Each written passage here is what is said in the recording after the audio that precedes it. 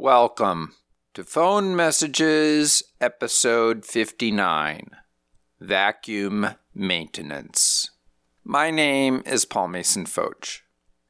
This week's message comes from an appliance service center and is most likely a wrong number. Since I am not able to attain the caller's permission to play the message, I have distorted her voice and name. In addition, even though the phone number she leaves is no longer attached to a place of business, I have changed that as well. The message comes from fall of 1988 or winter of 1989 and is 14 seconds long. Let's listen.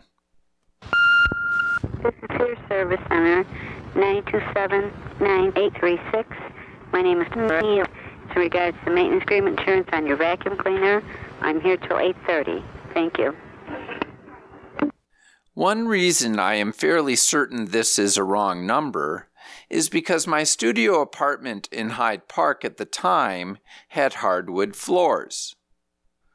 Although parts of my childhood home in Minnesota had carpeting, moving to Chicago for college made me appreciate the beauty of wood floors.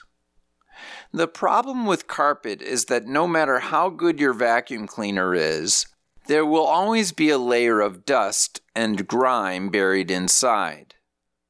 Vacuums, of course, are not just for carpets. In the late 19th century, they first emerged as pneumatic devices that blew dust from drapes and upholstery. In the early 20th century, machines with the capacity for suction were introduced, but were primarily for the wealthy since most people did not yet have electricity. A manual carpet sweeper, patented by Melville Bissell in 1876, had rotating brushes that captured dirt as they rolled across the floor.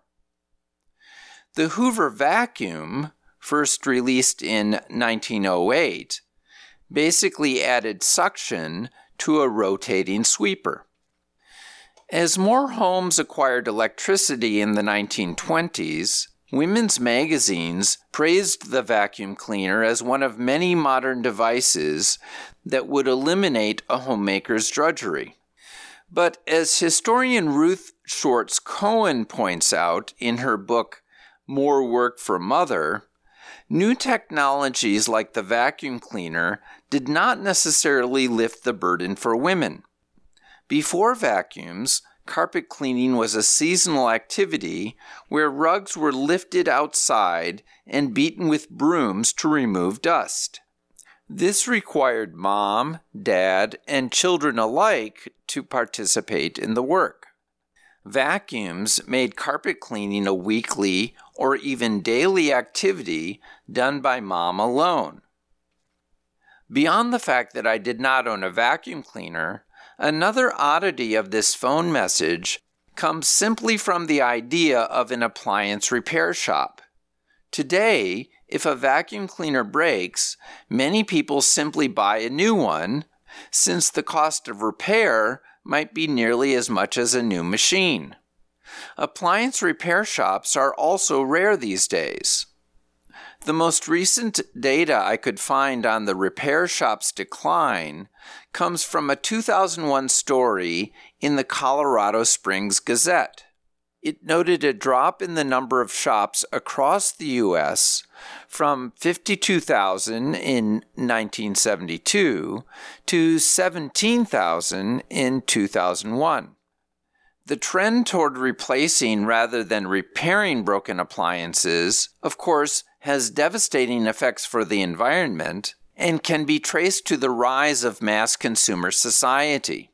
As Susan Strasser points out in her book, Waste and Want, before the 20th century, there was little need for garbage dumps because almost all so-called trash, whether food, clothing, or equipment, was reused or repurposed in some way.